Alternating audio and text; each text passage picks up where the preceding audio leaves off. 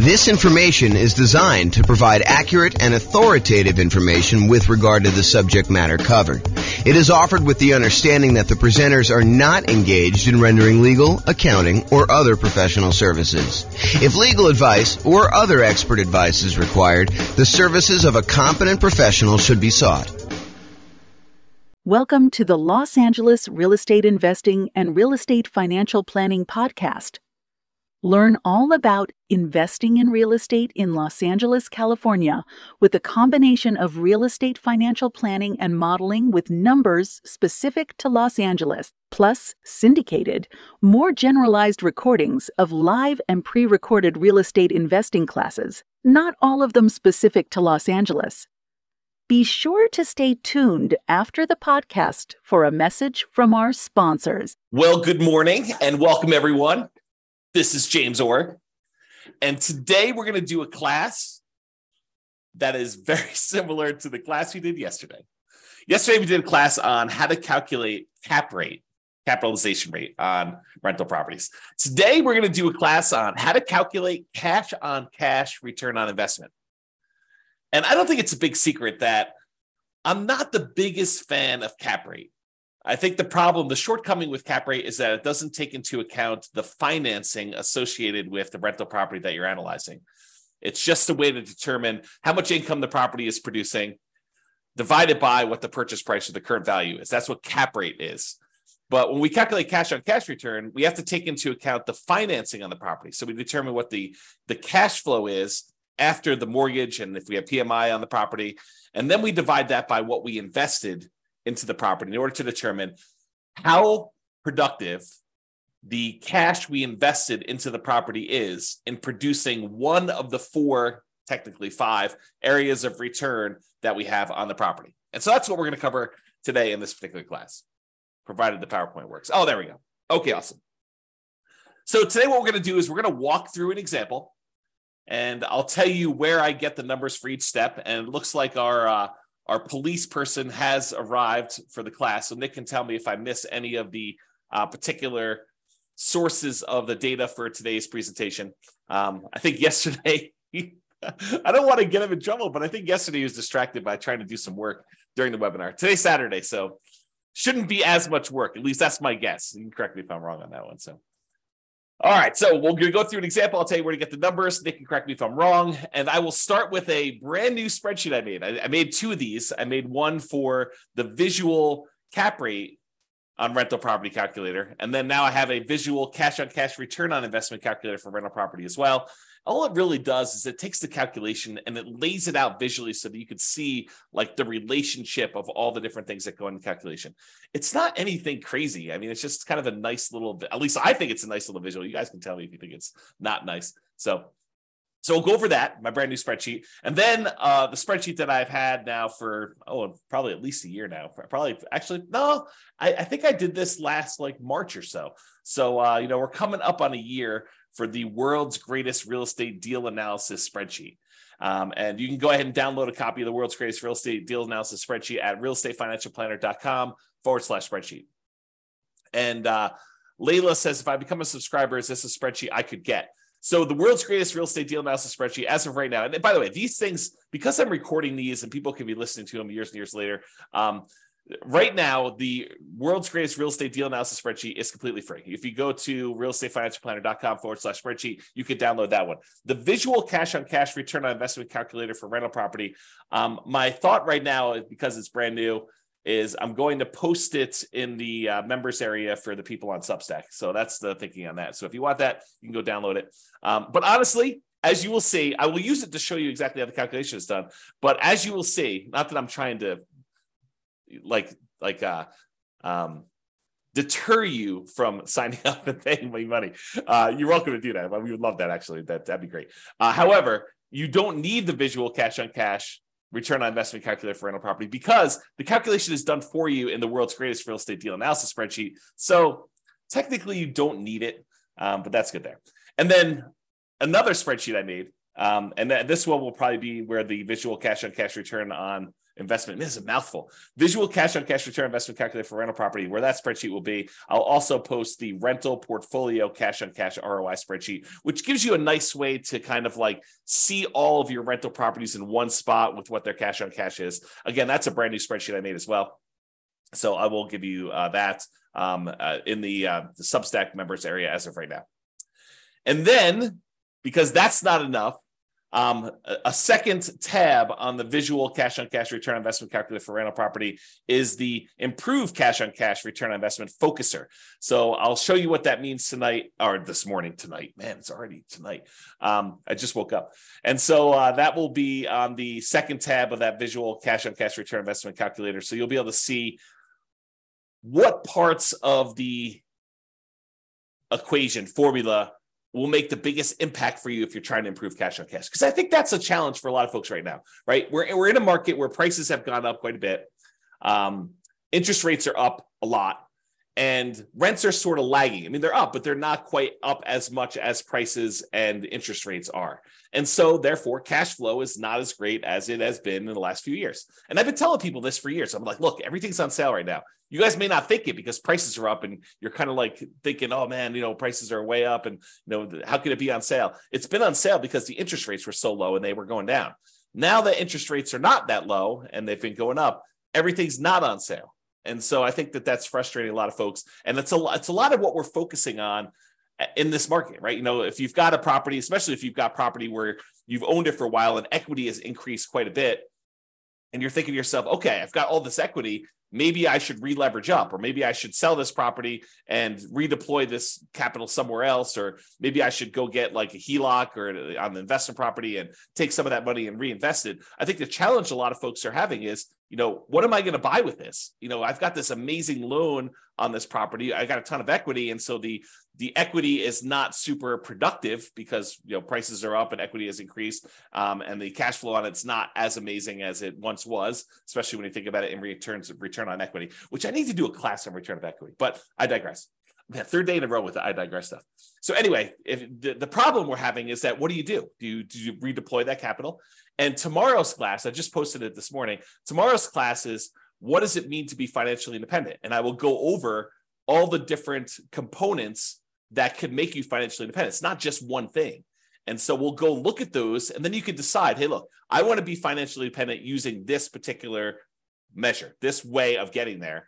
And so now you can ignore all the other noise out there and decide, I don't need to worry about whatever it is, crypto or fix and flips, or, even buying more rental properties. If that's, not your strategy, I can ignore all those other things and really focus in on this one area because that's the way to be financially independent. And honestly, if you've heard the old story about Warren Buffett and his airline pilot, the airline pilot basically asked Warren Buffett, the secret to being successful. And he told him, make a list of the 20 most important things that you want to accomplish in your life.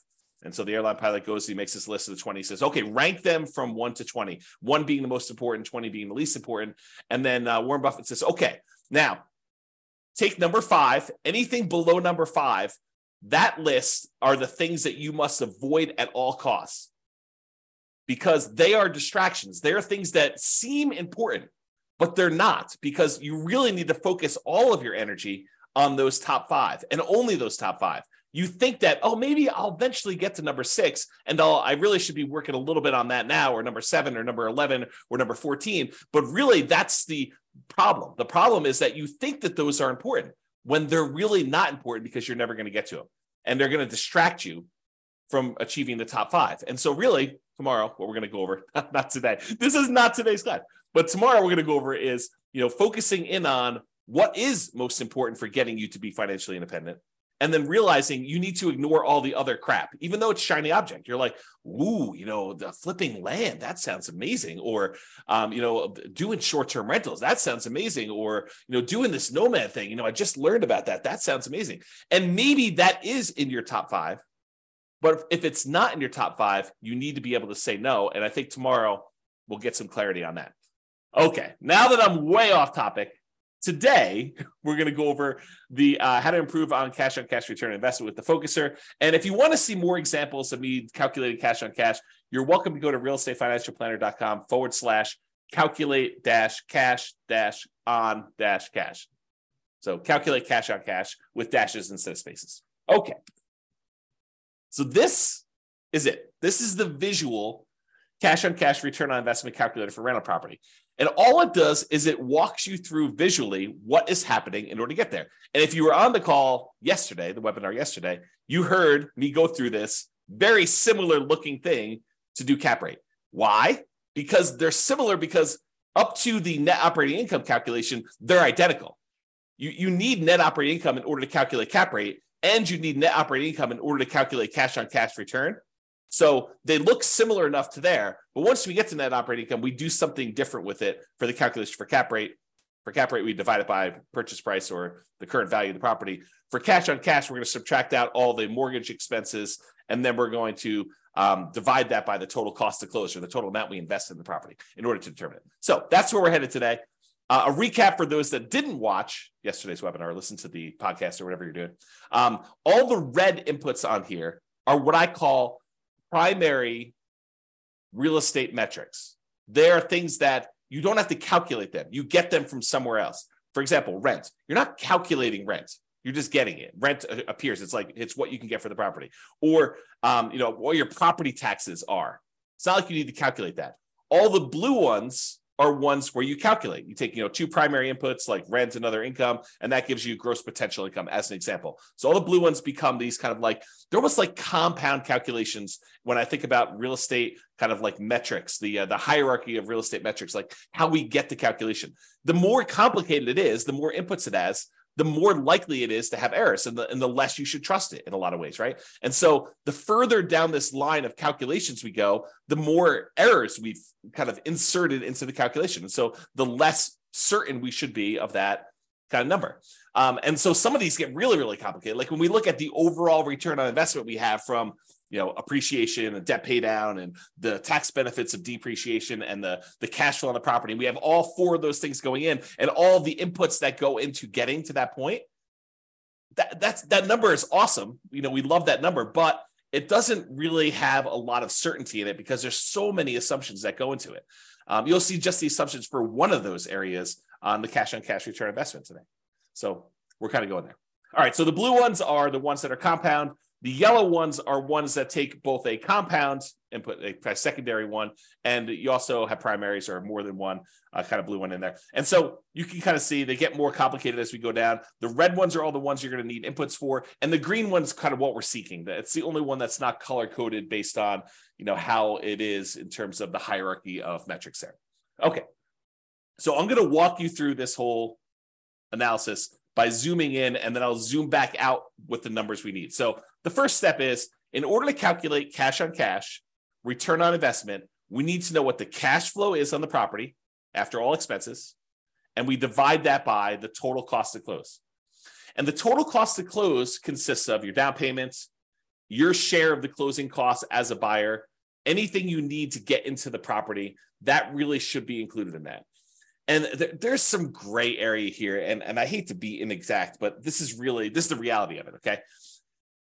If you have a property that you're buying and it's distressed, and you know that going into it, you're going to need, paint or carpet or to replace a kitchen sink or to put a refrigerator in, does that count as a total cost to close? And it's an interesting question, right? Because do you take into account the stuff you need, the rent-ready costs for a property to be ready to kind of like rent? And I think for most of you, I think that you should include those, right? Because it truly is how much cash return, the cash flow you're getting on a property, and you had to invest that money in order to get the property to exist. It's like the total amount you needed to invest in the property. So how much cash did you need to bring to the table, including the money that you needed to get it there in order to be able to have this property produce this amount of cash flow? So I do think you probably do include those. And some people would argue, the purists out there would say to me, James, but that's not really technically the cash on cash. Yeah, maybe. I actually think it is. I think that you probably should have, the money you need in order to get the property rent ready in there. Because then people will start saying, well, what about, you're going to need a roof and, 2 years, should you kind of include that in there? I don't know. Now you're getting a little crazy on me.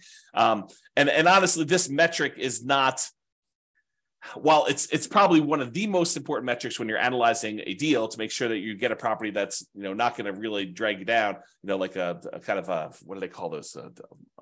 What's the animal that they have around your neck? Is it a mongoose? What is the animal that they have around your neck? I don't know. Anyway, you don't want to have a property that's really going to drag you down with cash flow, right? You want a property that, or if you're going to do it, make sure that you plan for that and set aside enough money to handle any negatives. Albatross. Thanks, Lee. Like, that's awesome. Albatross around your neck. So you don't want one of those. Okay. So I don't know where I was going with this. I think I was talking about this idea of like total cost to close and how much do you include. I think once you get the property, you make the decision to buy it, doing this cash on cash return on investment calculation. I think as soon as you do this, this is going to sound horrible. As soon as you do this calculation, you should abandon it, right? Because that's not the metric we are concerned about moving forward.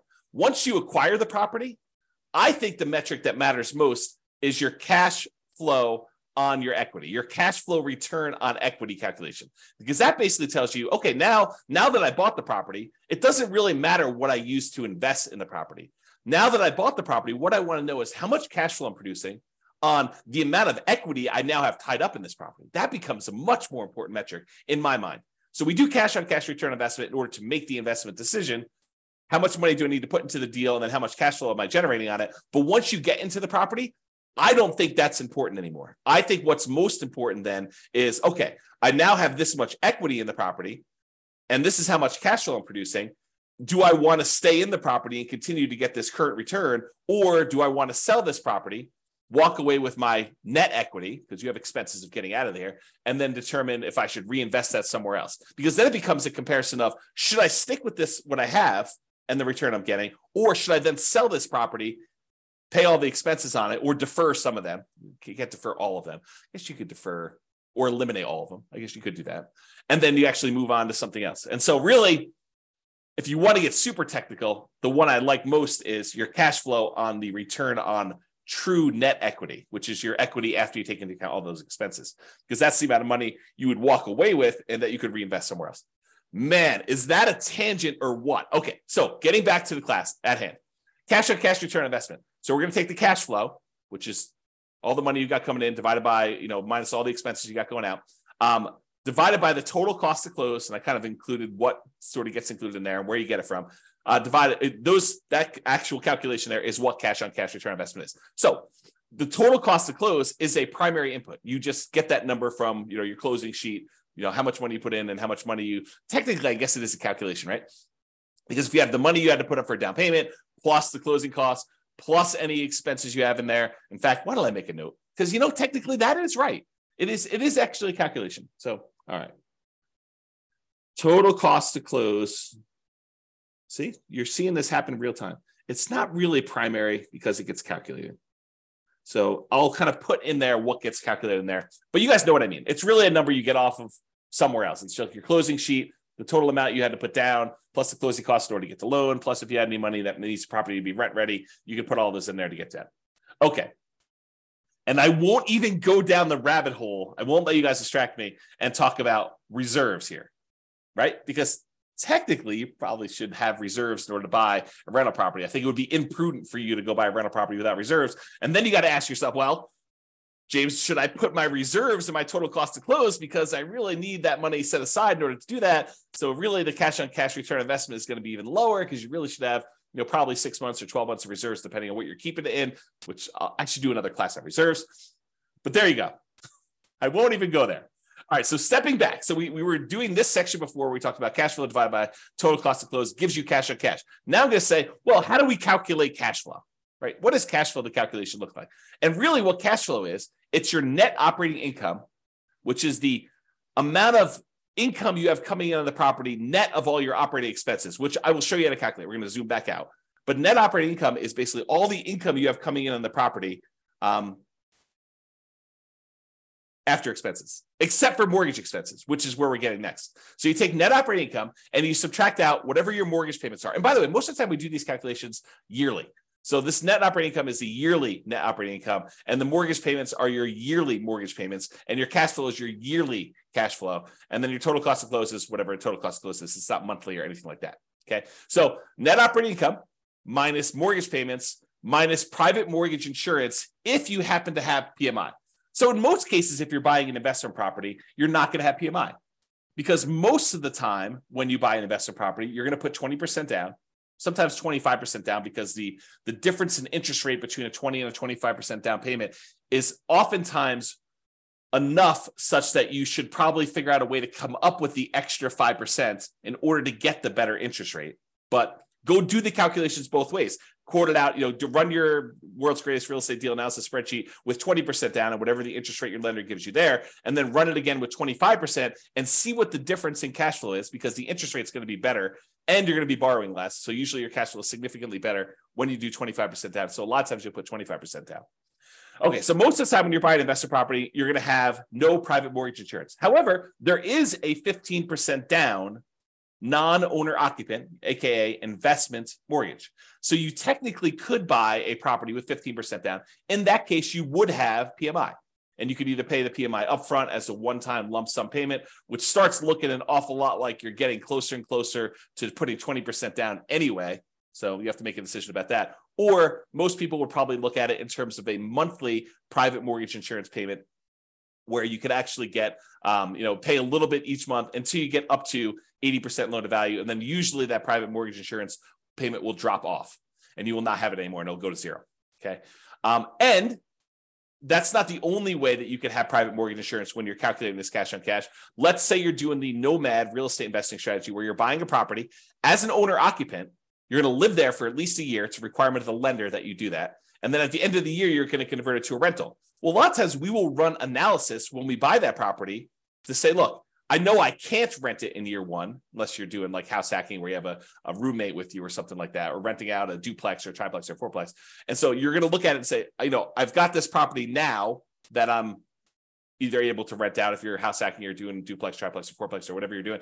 Or a year from now, once the property I've lived in a property for a year, I'm going to convert it to a rental. What would cash flow look like either now or then? And most of the time I tell you just to analyze it now, because it's just simpler. So if you go and do that, and you're putting less than 20% down, you're doing like a 5% down conventional loan, or a 3.5% down FHA loan, or 3% down conventional, or nothing down USDA, or nothing down VA loan, like all of those low down payment options that you could use to buy an owner occupant property that you're moving into. In those cases, except for VA, you'll have PMI. And for those that don't know, I just assumed everyone knows what PMI is. PMI, private mortgage insurance, is an insurance that you pay to protect the lender in case you default. And the way I like to describe it is, imagine for a minute the lender says to you, hey, look, I will loan you money in order to help you buy this house. And you're like, great. And they say, okay, what I'd like you to do though is I want you to have some skin in the game so that if the property value goes down, I'm protected, and that you would lose money first. And you're like, hey, that sounds reasonable to me. You're willing to loan me money in order to buy this house. It sounds reasonable that I have some skin in the game to do that. And so what the lender says is, I'd like you to put down 20% so that if the property value dips and I have to foreclose on you because you stop making payments, that I'll be able to get all of my money back out, all that 80% value back out. And I will feel very, very safe in that position. And you're like, well, that sounds reasonable to me, but what if I wanted to put less down? And the mortgage company says, hey, let me think about that for a minute. Well, I'll tell you what I'm willing to do. If we find a third party, private mortgage insurance company, we find this third party and we say to them, look, the buyer, you, will go ahead and pay them a fee, and they will take the risk on if there's a foreclosure and I am going to end up losing money. So what they will do is they will insure me as the lender for you only putting less down, as if I had put 20% down. Kind of a way to think about it, right? So what basically it does is it protects the lender in case they have to foreclose and they don't get all their money back as if you put 20% down. If you put 20% down, they feel comfortable. But when you don't put 20% down, they don't feel super comfortable. And so they want this third party in the way to protect them in case you default. And so you're paying the third party private mortgage insurance company a fee to protect the lender in case you default. That's what it is. In a lot of cases, not all, FHA doesn't ever go away, but in a lot of cases, the private mortgage insurance payments will go away once you get to 80% loan to value. Once you get to that 20% cushion of equity from the property value going up and you paying down the loan. So That's where you get this from. The mortgage payments, you're going to get those from your mortgage payment statement or your lender. They're going to tell you what your mortgage payments are. The private mortgage insurance number, you're going to get that from your lender. They're going to tell you, hey, look, your PMI payment is going to be either X number of dollars upfront as a one-time payment or monthly in order to, kind of help offset this risk and pay the mortgage insurance premium until you get to, 80% loan to value or 78% loan to value or whatever it is for them. So you're going to get those numbers from there. And then we already covered where to get the total cost to close. So we've got to the point now where we've calculated cash flow from net operating income, which is calculated. We'll show you how to do that here in a second. And then you get private mortgage insurance and your mortgage payments from those sources. All right. Let me take a break. All right. Zooming back out a little bit more. Now we've covered net operating income. We've covered mortgage payments. We covered private mortgage insurance, covered cash flow, total cost to close, and now cash on cash return on investment. Now we're going to step back and say, well, how do you calculate net operating income? Well, net operating income is really the net after expenses of the income you have on a property. So what does that mean? Well, we have this gross operating income. That's the amount of income you have coming in on the property, gross, before expenses. And then you have your operating expenses. So you subtract your operating, and by the way, little, what are they called? The operator symbols. So this is minus. So gross operating income minus operating expenses gives you net operating income. Net operating income minus mortgage payments minus private mortgage insurance, and that equals cash flow. And then cash flow divided by total cost to close gives you your cash on cash return. So there's little operators in there to show you what the calculation is. Okay. So gross operating income minus your operating expenses. So all the operating expenses are, which we're going to cover here in a second, all the things that cost you to operate the property: taxes, insurance, maintenance, property management, things of that nature. So those are all the operating expenses. And the gross operating income is going to be all your rent, stuff like that, which we're going to show you how to calculate here in a second as well. Okay, any questions on that? So these are not inputs for you, right? These are not the red boxes where you need to come up with them. They're calculations, which we're going to calculate here in a second. All right, we've zoomed out again. Let's go calculate what gross operating income is. Well, gross operating income is the gross potential income. Gross potential income is all of the income you could possibly produce if nothing were to go wrong with your particular property. It's like, in a perfect world with no vacancy, how much money could this property produce for me? Okay, we're going to calculate that here in a second. Next step. Minus, so that gross potential income minus how much you've set aside for vacancy. And you say to me, okay, so vacancy, where do I get that number from? Well, vacancy is an estimate of how much we think the property will be vacant in the future. I guess you technically could do it in arrears. If you wanted to calculate what your cash on cash return was over the last year, you could do something like that. But most of the time, it's a forward-looking number, right? We're trying to say, how much will this property be vacant? And if it's a property that's not desirable and you're trying to get like absolute very top of the possible range of rents, might your vacancy be higher? Probably, especially if you wait for your current tenant to move out before you start doing repairs and marketing your property to find your next tenant. However, if you start way early, even before the current tenant is out of the property, you ask your current tenant, 90 days before their lease is about to expire, do you want to renew your lease, or should we start marketing the property in order to find the next tenant? Then you could start marketing the property if they don't tell you within a very short period of time, within a week or so, hey, listen, I do want to renew, or no, I plan on moving out. Then you could start marketing your property, 60 to 90 days before the property becomes vacant. Shouldn't your vacancy be a little bit lower? Even if you start searching for a tenant with higher rent early on, and if you're not getting calls, you're not getting inquiries, you drop the rent a little tiny bit, do it for another few days, see if you're getting calls and inquiries, and then drop it another little bit until finally you're at whatever the fair market rent is, and you're getting a reasonable number of calls and inquiries and applications on your property. And because you're starting 60 to 90 days in advance, taking 3 or 4 or 5 days or a week in order to test the slightly higher rent before you drop it a little bit and then continue testing it to refine it. If you do that as a strategy, won't your vacancy be a lot lower? So if you're using this strategy of starting 69 days in advance, and you're testing your rents, and you're definitely a good salesperson about being able to, talk to people and sell your property and tell them about the pros and cons and the benefits and why they should rent from you and not the other house down the street. If you're good at sales and you're, selling the tenant, and you're also good at marketing the property, you've got really good photos, you got really good description, you got a good process. The property shows well because the current tenant is a high quality tenant that's taking care of the property, and you've done all the maintenance of the property so that it looks good when you're showing it with the tenant there. Like, if all these things are true, then vacancy, I think, should be in that kind of like 3% to 5% range, probably closer to 3%. But if you're kind of like lackadaisical, a little bit reactive in your kind of thing, you're kind of testing high rents, you're thinking, I'd rather have a month of vacancy, but get $50 more a month in rent because that makes sense to me, which it doesn't. But, you're thinking of all these kind of different strategies, then maybe you're kind of like vacancy is going to be 5 to 8%.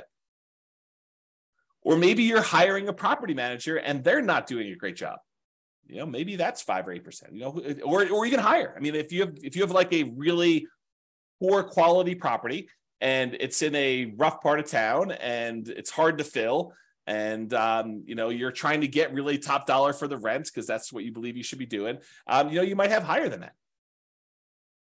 Or if you have a lot of turnover where you have tenants that are constantly being evicted because you have a low quality tenant pool, and by the way, you'll find better quality tenants by starting earlier. You get planners. You get someone who's like, I don't need a property tomorrow because I'm evicted. I'm living on the street. I need a property tomorrow in order to find this. My lease is going to expire at the end of whatever it is, March, and so that's when I want my property. And so I'm going to start looking in January to find my replacement. That's the type of planning tenant, high quality tenant that you want. Someone who's thinking ahead. Someone who's not like out on the street looking for a property to live in tomorrow. I mean, and that's the type of people you get, or a lot of vacancy where you're waiting for someone to move in if you've got a property that's vacant and you're trying to advertise. Okay.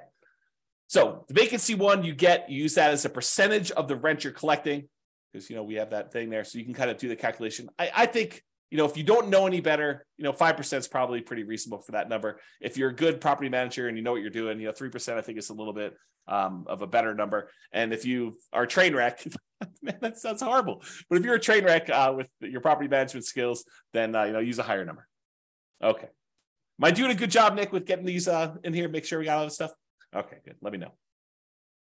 All right, so gross potential income, which we'll show you how to calculate. That one's really easy to calculate. And then minus vacancy dollar, that gives you that gross operating income, which we're going to need. Yeah, Nick says I'm doing a good job, so thank you. So you take all that stuff from the gross operating income, we're going to subtract that from the operating expenses. So what are operating expenses? Well, I told you before what they were. It's like property taxes on a property, and property insurance and HOA fees and your share of utilities as the landlord and other expenses and maintenance and property management. So let's go through those just to make sure we kind of understand. Property taxes, you're usually going to get that from the MLS sheet. However, as I discussed probably in too much detail yesterday, that is not a firm number. And I think that's the problem, just in general, back up a little bit. That is the challenge, I think, for a lot of folks, is that they expect this cash on cash number to be super accurate. And honestly, I don't do them any favors by going out to 3 decimal places here to show you what the cash on cash return on investment is, right? But it's not that accurate of a number, right? We have property taxes in here as $2,956, just as an example. However, when you buy a property in some jurisdictions, in some markets, they actually reassess the property based on the sale, and your property taxes are going to change because now they know what the real value is, high or low. Could go up, more likely, or it could go down, less likely. So it could change. And I gave the example yesterday of you're buying a property from a senior and they had the senior tax exemption. They had like a homestead exemption on their property. And so maybe their taxes are really, really low. Like you're looking at it, you're like, wow, the property taxes on this property are only $1,200 a year. That's amazing. This property's going to cash flow like crazy. Well, it's going to cash flow like crazy if you were a senior and you had a senior homestead exemption on the property. Yeah. But when you buy the property, you no longer get that exemption. Right. And so property tax numbers can change. They're not static. They're not fixed. And they probably will get changed when the property gets reassessed anyway. Like this number goes up over time. So just be aware that this is not a super exact science. Like if you're looking at 2 different properties and you're like, what, this one gets me 4.91% cash on cash return, and this one gets me 4.85. I definitely should go with the 4.91. Not so fast. I think at that point, they're identical. And you need to go look at, okay, which one of these properties helps me achieve whatever goal I am trying to achieve that I want to hold in my portfolio for a longer period of time. And maybe I choose that one, not necessarily the one that has a slightly better cash on cash return, because it's not that accurate to begin with, right? It could get lost in a bad vacancy or a property tax or a property insurance claim that you didn't expect because it happens to be in a windier area of town and you're going to have shingles blown off. I mean, there's all sorts of weird stuff like that can happen. So this is not that exact. It's not that exact of a science. So then I think you start looking at, 4.9, 4.8, 4.7. They're all really, really close. Now let me think about, okay, of the properties I'm considering, which one do I really want to have in my portfolio? Which one helps me achieve my goal? Which one's most likely to go up in value over a long period of time? Which one is most likely to be easier to rent? Which one is more likely to have people stay there for a long term as a renter in it? Which one am I able to add the most value to? Like all these other considerations. In fact, I probably should do, and let me know if you think I should do this, but I probably should do a class on that. Like, the non-cash on cash calculation considerations when selecting a particular property, right? Like it's all these soft skills, all these sort of speculative, maybe I shouldn't do a class on that because they are like, they're speculative. Like, what do I think is true about the future of this particular property? It's like all those gut feeling ones, all the kind of blink things. If you remember Malcolm Gladwell's book, Blink, about making decisions on stuff, right? Like how you kind of think about those. So I don't know. We'll have to go into that in detail, but so you know where to get property taxes from, and you know why it's not always 100% accurate.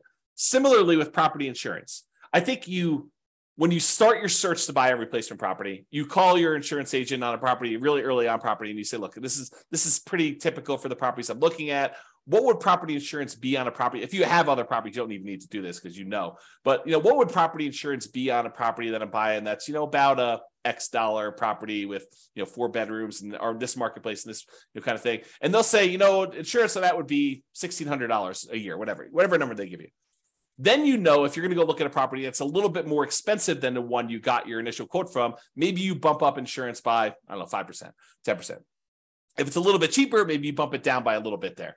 But you're not calling your insurance, at least I don't think you should. I think this is borderline harassment. You're not calling your property insurance company every time you're analyzing a brand new deal. You get 6 new properties in the morning, you have your insurance agent on the phone running insurance quotes on 6 properties.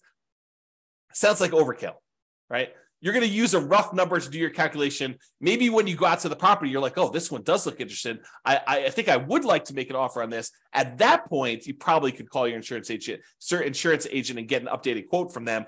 Or maybe you wait for your offer to get accepted. If you're going to do an offer that doesn't have a high probability of getting accepted, maybe you wait until after it gets accepted and you're in your due diligence period, provided you keep your due diligence deadline, your ability to object if insurance is unreasonable or you're unable to get it. If you don't have that deadline and the ability to terminate, maybe you do call them beforehand and make sure, double check. But that's the idea. And so insurance, you're going to have these kind of rough numbers in place while you're doing your calculations, and then you'll firm them up later as we go. Okay. HOA fees, you're going to usually get that from your real estate agent or find out what HOAs they're in and then call the HOA companies if you're doing this yourself. Landlord paid utilities. This is not like the utilities that are for the property that the tenant is paying. So normally in a lot of markets, that's going to be electricity and water and sewer and gas, whatever the heating source is that they're going to use for the property. A lot of times the tenant is going to be paying those. The landlord paid utilities are the utilities that are exclusive for the landlord to pay. For example, that I like to use all the time is you have a fourplex. There's a common area like a foyer where when you walk in, it's kind of lit. It's got 4 doors going to the 4 different units. And that central area is its own utilities that the landlord is responsible for paying. That would be an example of an expense you put here because that's something you as a landlord are paying. The other tenants are paying for their own individual units, okay?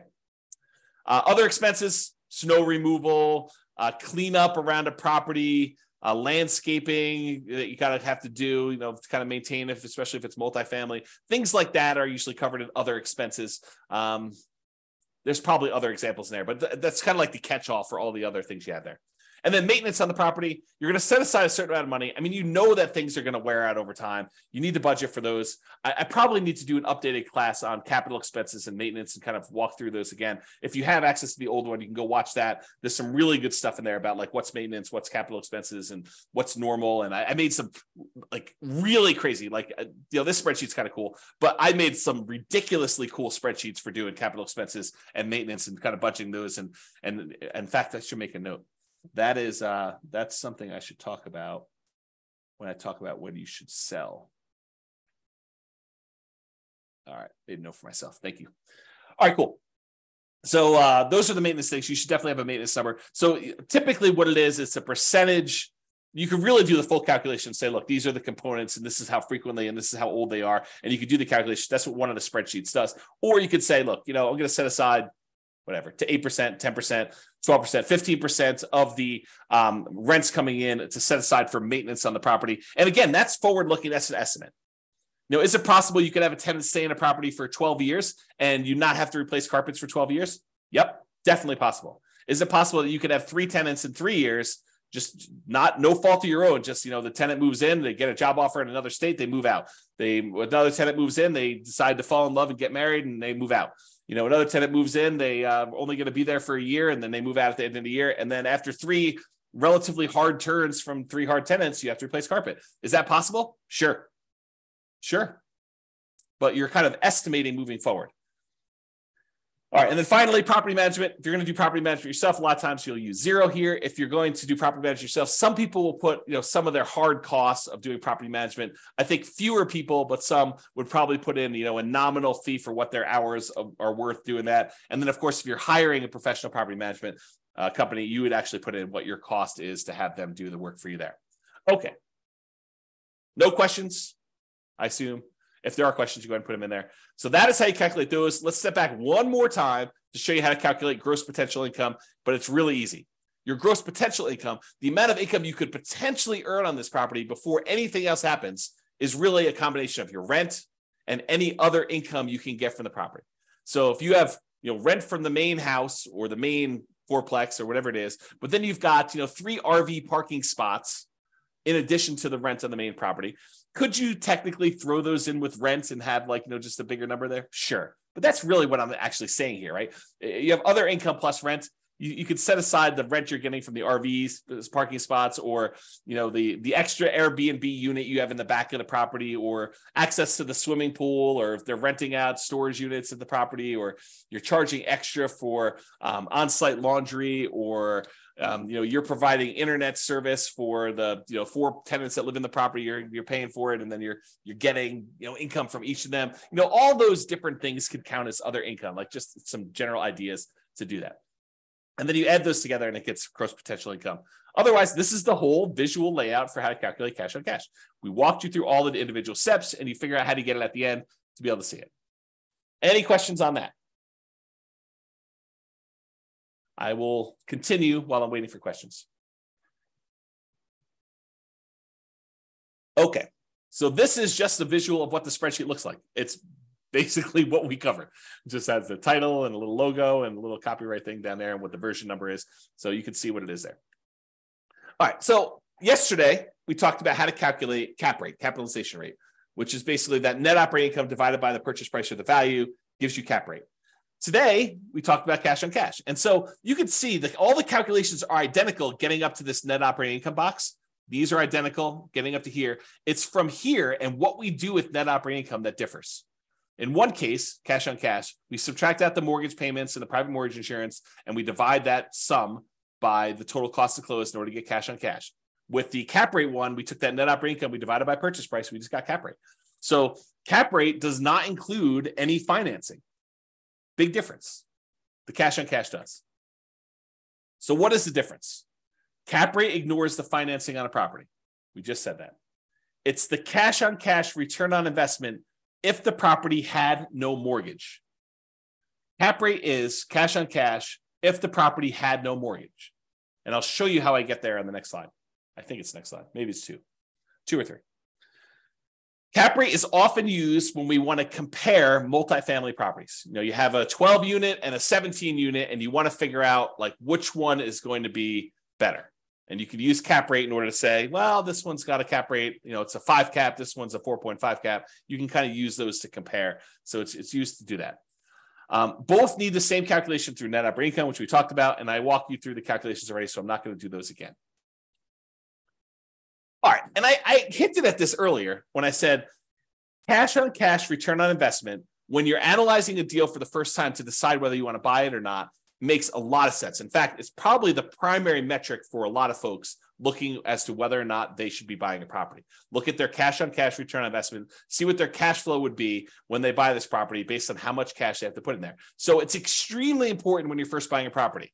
It tells you how much cash flow your property is producing based on how much you're investing in the property.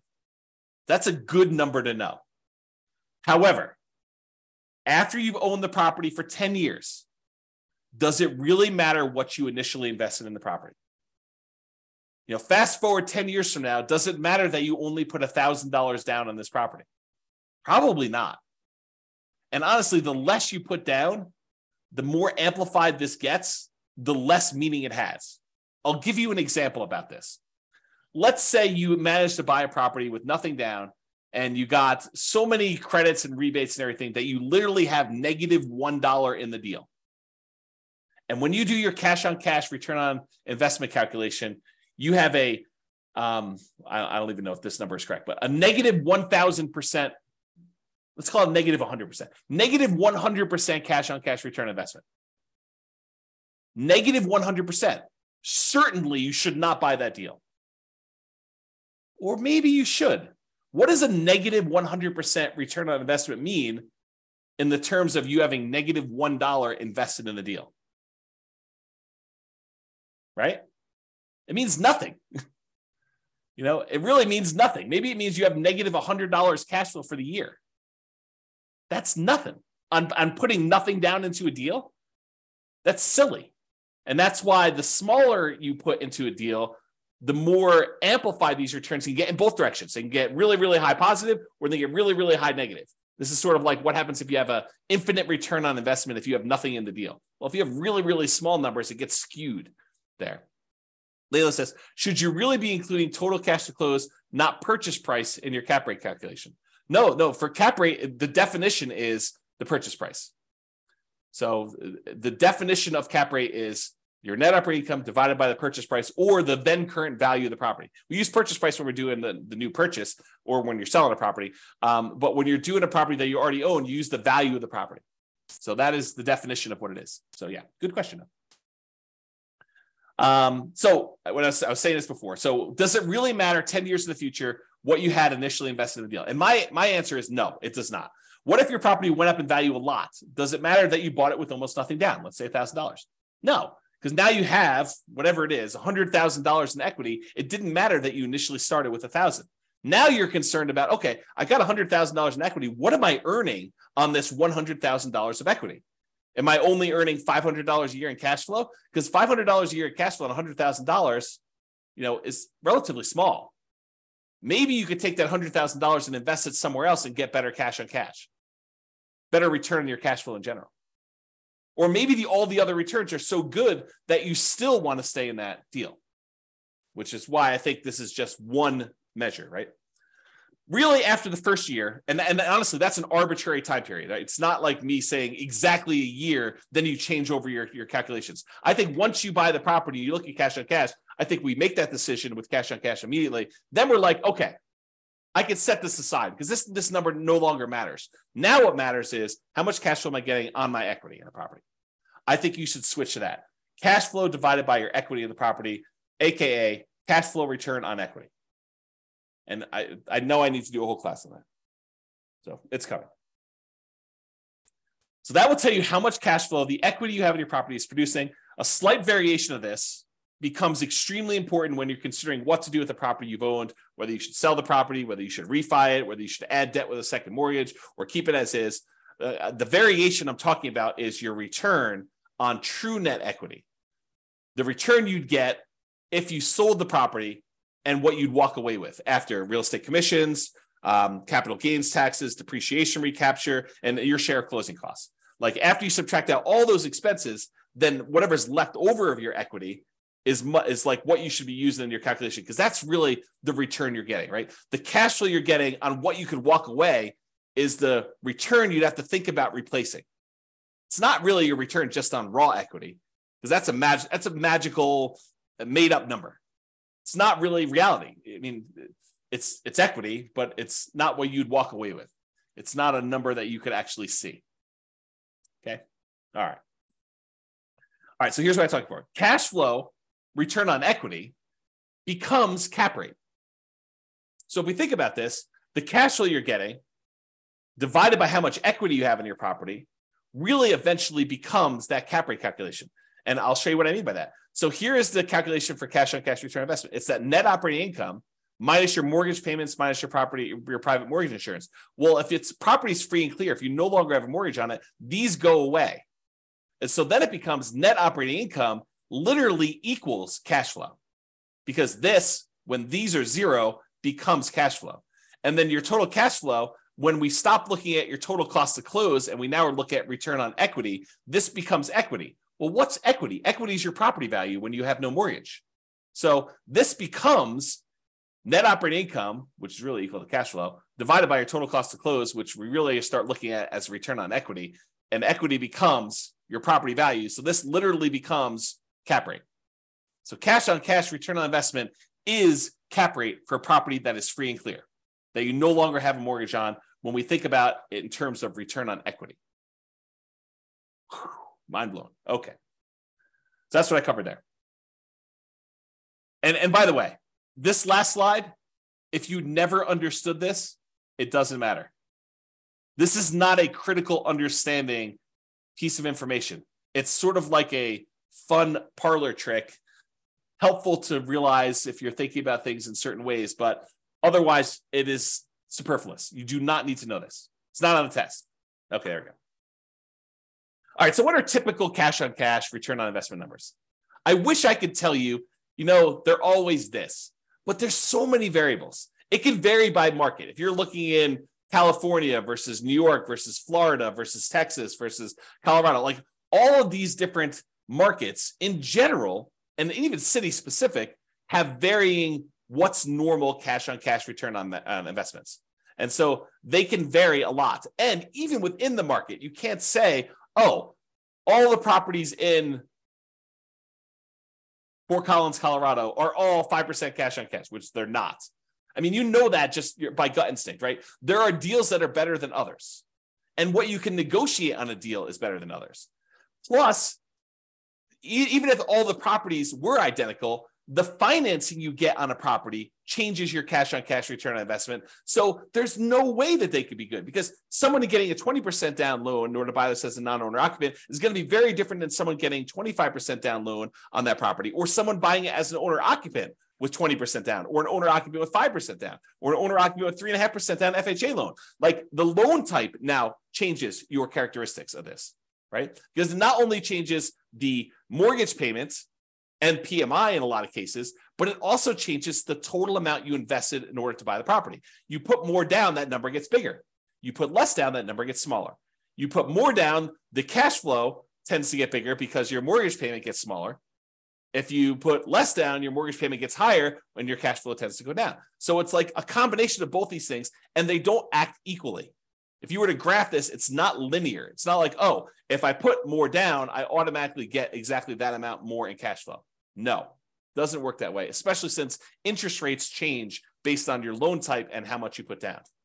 You put down 20% to buy it as a non-owner occupant versus putting down 25%. It's not just you put 5% more down. It's also that the interest rate you get from the lender for putting 20% down is different than the interest rate you get from putting 25% down. That's what makes this complicated. It's not easy. You need to actually sit down with a spreadsheet, the world's greatest real estate deal analysis spreadsheet, enter your numbers for both types of loans you're considering with the actual interest rates and actual down payments, and see what happens to your cash flow. And sometimes it makes sense to put more down. Sometimes it makes sense to put less down, partially depending on what your goal is. See the class tomorrow. Okay.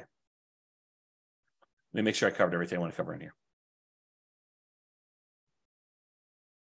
Yeah, and the thing I pointed out before, putting less down tends to amplify your cash on cash return, tends to make it bigger because that amount you put down is in the denominator, total cost to close. So that as that number gets smaller, it tends to amplify, it tends to make whatever your return is bigger. If it's positive, it gets bigger positive in general. If it's negative, it tends to get bigger negative. So when you're doing Nomad and you're putting very small amounts down, you can have these really abnormally high cash on cash returns and these abnormally low cash on cash returns, negative, okay? In general, nicer, high demand properties tend to have lower cash on cash return on investment numbers. If you want to go buy pretty properties that you feel really good about, and you're like, I like this property, it's really, really nice. In general, those tend to have lower cash on cash return investment numbers. Usually the properties that have better net operating income, better cash flow on them are the properties that are rougher, less nice. They're ones that they have some type of economic or location challenge or structural or conditional challenge on them. Those are the ones you tend to get better cash flow.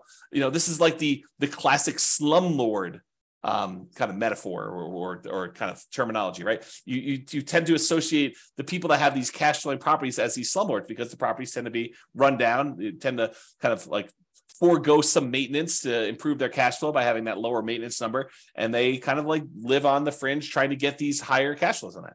Or these nicer high demand properties tend to be lower. There's some exceptions to this, right?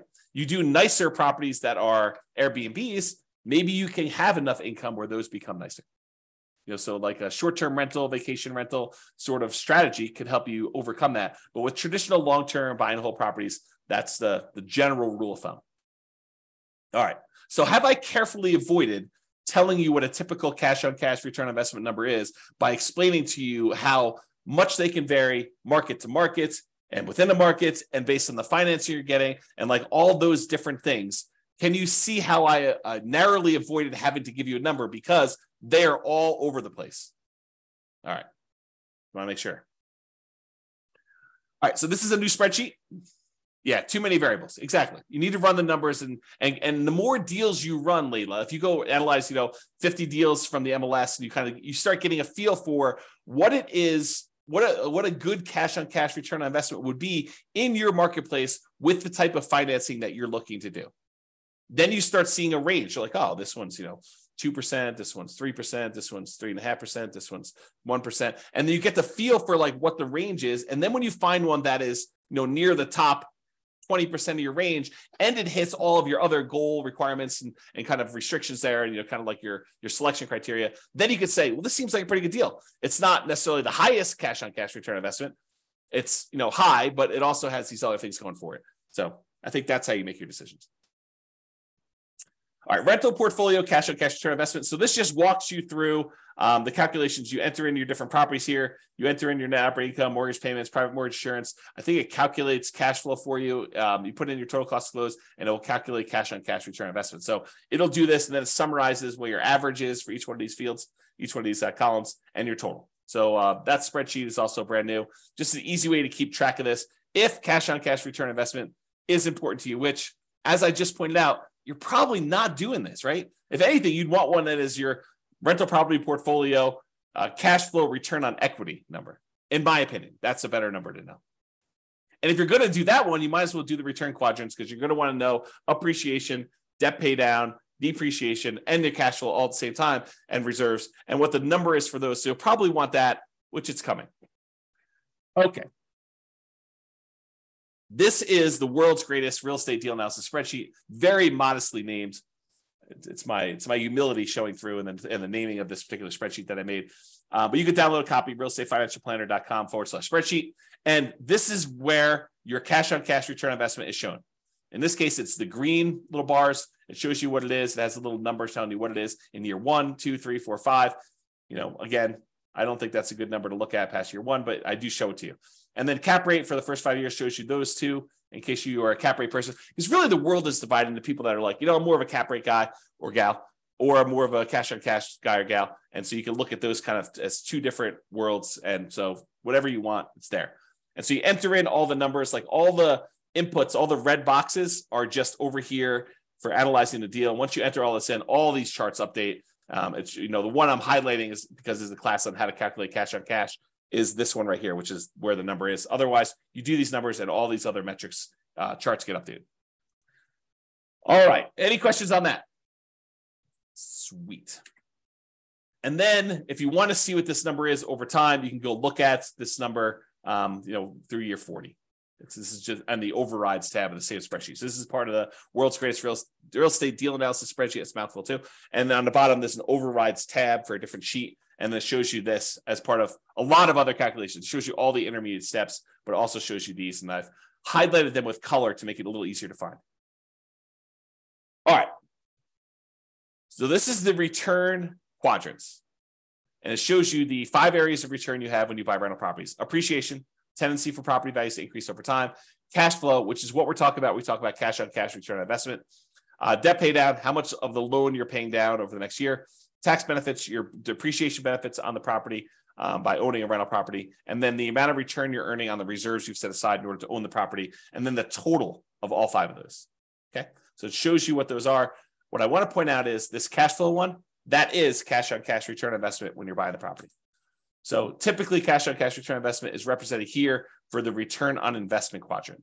So when you're looking at it for year 1, this is a really important number to look at for your number. And that is literally cash on cash return. That's the calculation we did today.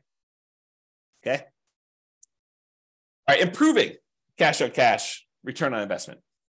I did not expect this class to go this long. It's all the tangents I'm going off on. So I expect to be done around this point, but I've only got 3 more slides left to go. And one of them is like a final, just kind of like contact information. So improving cash on cash return on investment. If you want to methodically go through each one of these red input boxes and think about how can I improve this? How can I increase it? How can I decrease it? If it's an expense, you want to decrease it. If it's an income source, you want to increase it. But how can I improve on each one of these boxes? What could I do? Well, that's pretty much what I did in the class on how to improve cash flow. Because if you go through and you methodically think of all the different ways you can increase rents, all the different ways you can get other income on a property, all the different ways that you could decrease your vacancy, all the different ways you can kind of keep your property taxes low or reduce them in some cases, all the different ways you can kind of mitigate property insurance, all the different ways you can reduce your HOA expense, which is hard to do, landlord paid utilities, which is really hard to do, other expenses, which you may be able to do, maintenance on a property, how do you kind of reduce maintenance overall, and then how do you reduce property management without having to do all the work yourself? Like if you think about reducing all those and mortgage payments, that's all the financing stuff, and PMI, which is all the PMI related stuff, and the total cost to close, which is minimizing how much you have invested in the deal and getting seller to pay some closing costs, like all those things. If you think about how to improve all those, that's literally how you improve cash on cash. So you can methodically go through each one and do that. Or I created this new tool, which allows you to improve cash on cash, return on investment focuser, which I'll be teaching a class about at some point in the future. But here's the very, very short version of it. On the left side are all the income, expenses, and calculations. So all the red ones are your primary inputs. The blue ones are those secondary real estate metrics. The yellow ones are tertiary ones. And then the green one is what we're trying to solve for. That's the ultimate one we're doing. It shows you what the values we used from this thing right here. All these red values just get moved over there. So it shows you all the values that we're doing. And then it says, okay, if I change rent by 10%, increase it by 10%, this is what the new value would be. And if I changed it to this new value, here's what the new cash on cash return on investment would be. So it went from 4.895 to now 7.73. Well, that's a 57.92% improvement. So that would be a good one to focus on if you were trying to improve your cash on cash. But it shows you if you only improve other income by this amount, then it only improves it by 1.39%. If you improve this other one by 10%, you reduce your operating expenses, it improves your cash on cash return on investment by 14.33. So you could see the ones that make the biggest difference, which ones you should focus on to improve your cash on cash return on investment. And you can play with these numbers. You could change it and say, look, if this only went up by 5% or 1%, or what if this went down and this one did, and it only does one variable. So this only calculates what happens if rent changes. It doesn't do rent and other income and property taxes and does a calculation. It's only a single one to focus on. Okay.